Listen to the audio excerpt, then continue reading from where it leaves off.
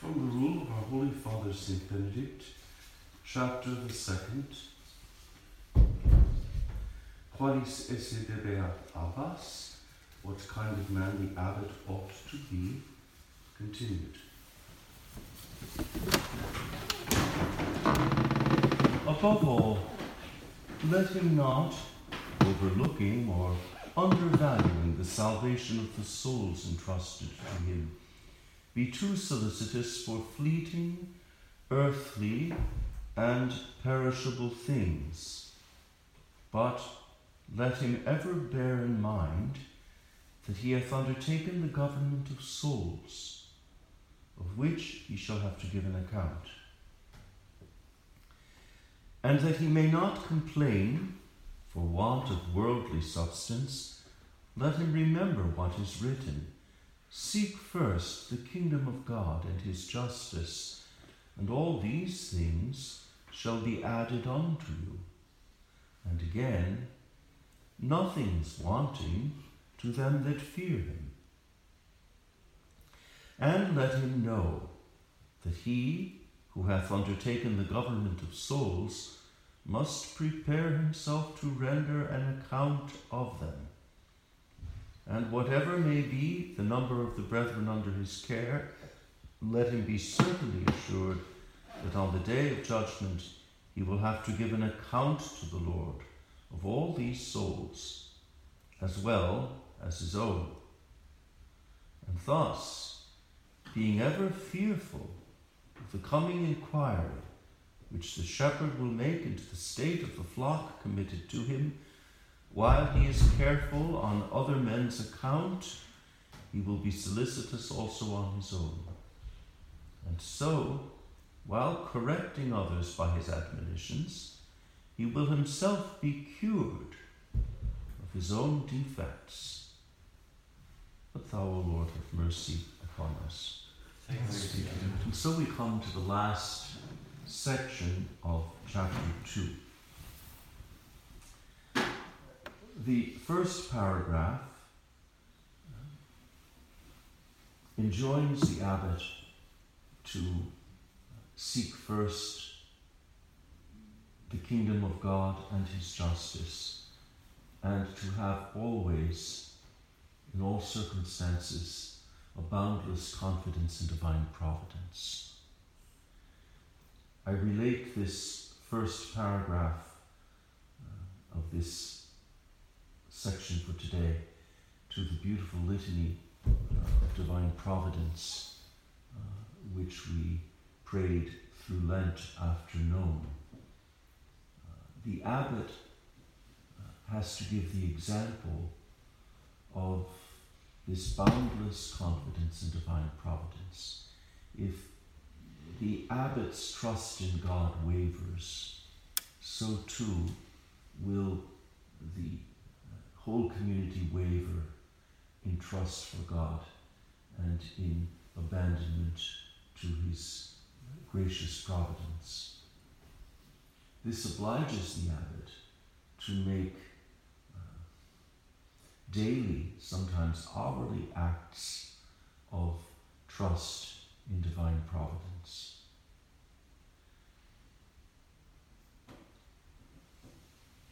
I take this first paragraph very much to heart, that he may not complain for want of worldly substance, let him remember what is written, seek first the kingdom of God and his justice, and all these things shall be added unto you. Oh, okay, we're expecting workers also, so go see who it is, would you?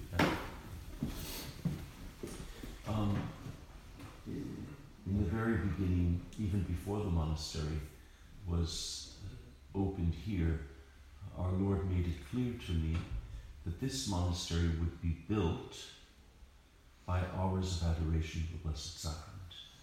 Our Lord made it clear to me that the essential building material or building block of this monastery would be the hours spent in adoration of the Blessed Sacrament.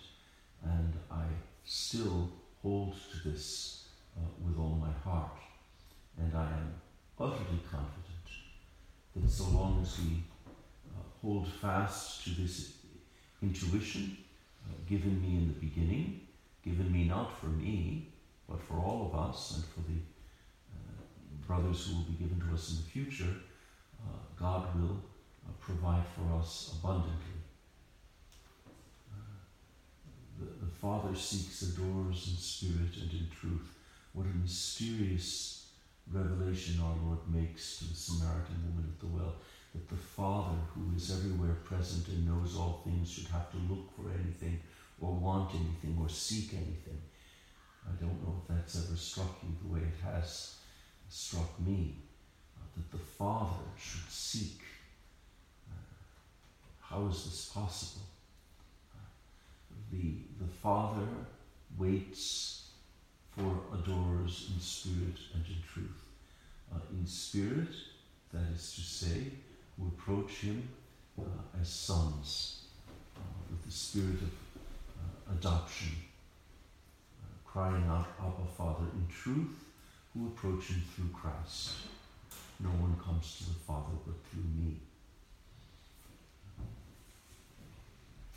And so the Father, in some way, waits for our adoration.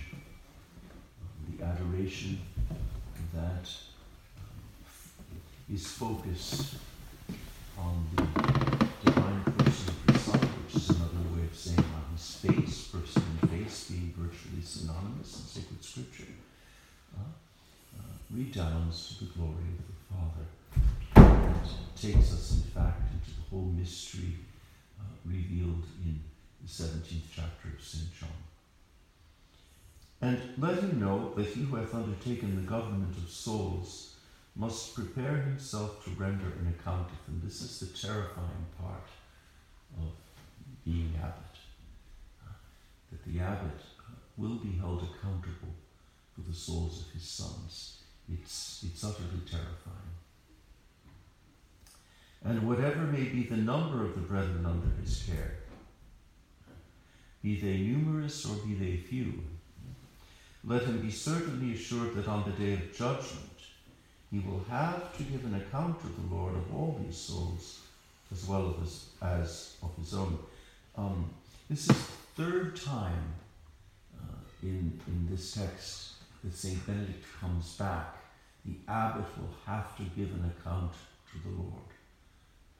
So he insists on this, that the abbot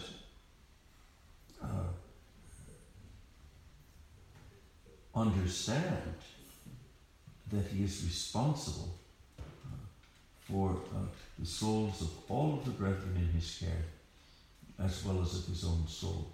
So the abbot cannot excuse himself by saying, well, I didn't really understand that. I thought that.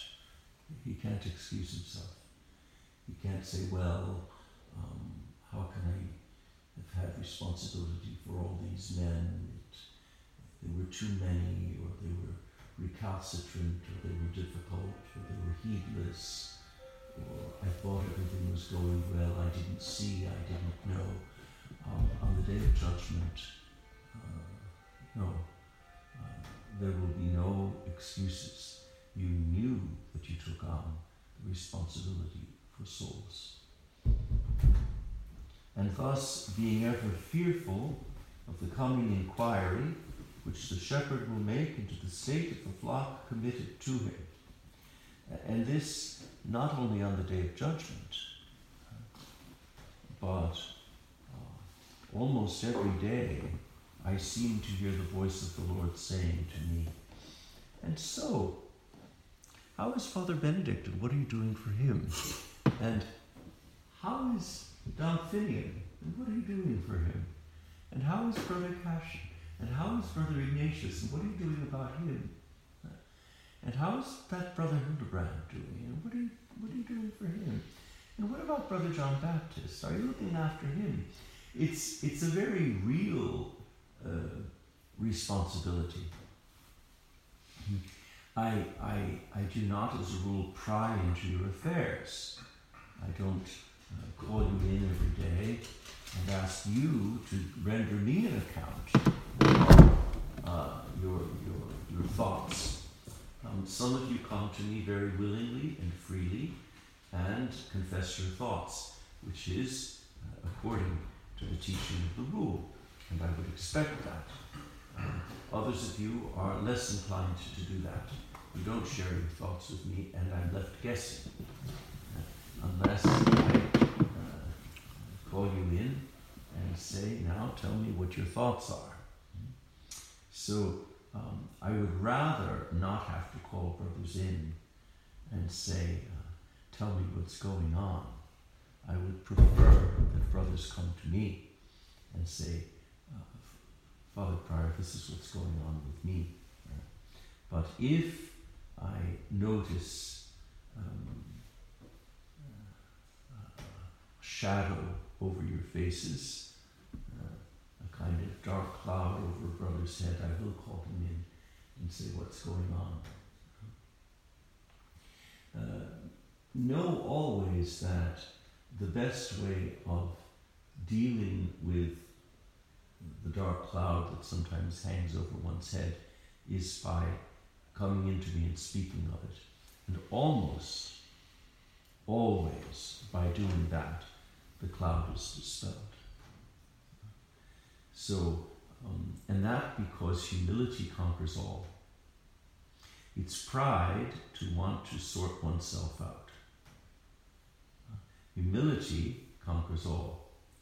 And humility is that by which the machinations of the evil one are unmasked and he is put to flight.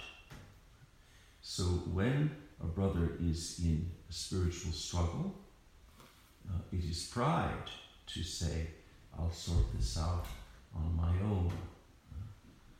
No, the humble man says, I cannot sort this out on my own. And he comes in and talks about what is going on, and then the abbot is able to, with his grace of state, help the brother. And when a brother does this, he's helping the abbot to fulfill what St. Benedict enjoins here in the rule. The abbot will be held accountable for each brother. But it's difficult for the abbot to be accountable for the brethren if the brethren dissimulate or keep their troubles to themselves. It makes the work of the abbot even more difficult. So the abbot is to fear the coming inquiry which the shepherd will make into the state of the flock committed to him. And while he is careful on other men's account, he will be solicitous also on his own. So the abbot has to render an account for his own soul. And so, and this is the comforting part of this whole chapter, while correcting others by his admonitions, he will himself be cured. The Latin text says, of his own vices. Abbot Sir David Oswald Hunter Blair says defects. I don't think he wanted to say vices, but the Latin text says he will be cured of his own vices. And this is comforting, that in caring for the souls of the brethren, the abbot is himself cured of his own vices. This does give courage and comfort to the abbot. It's almost as if the medicine he administers to his sons must first pass through him to reach them.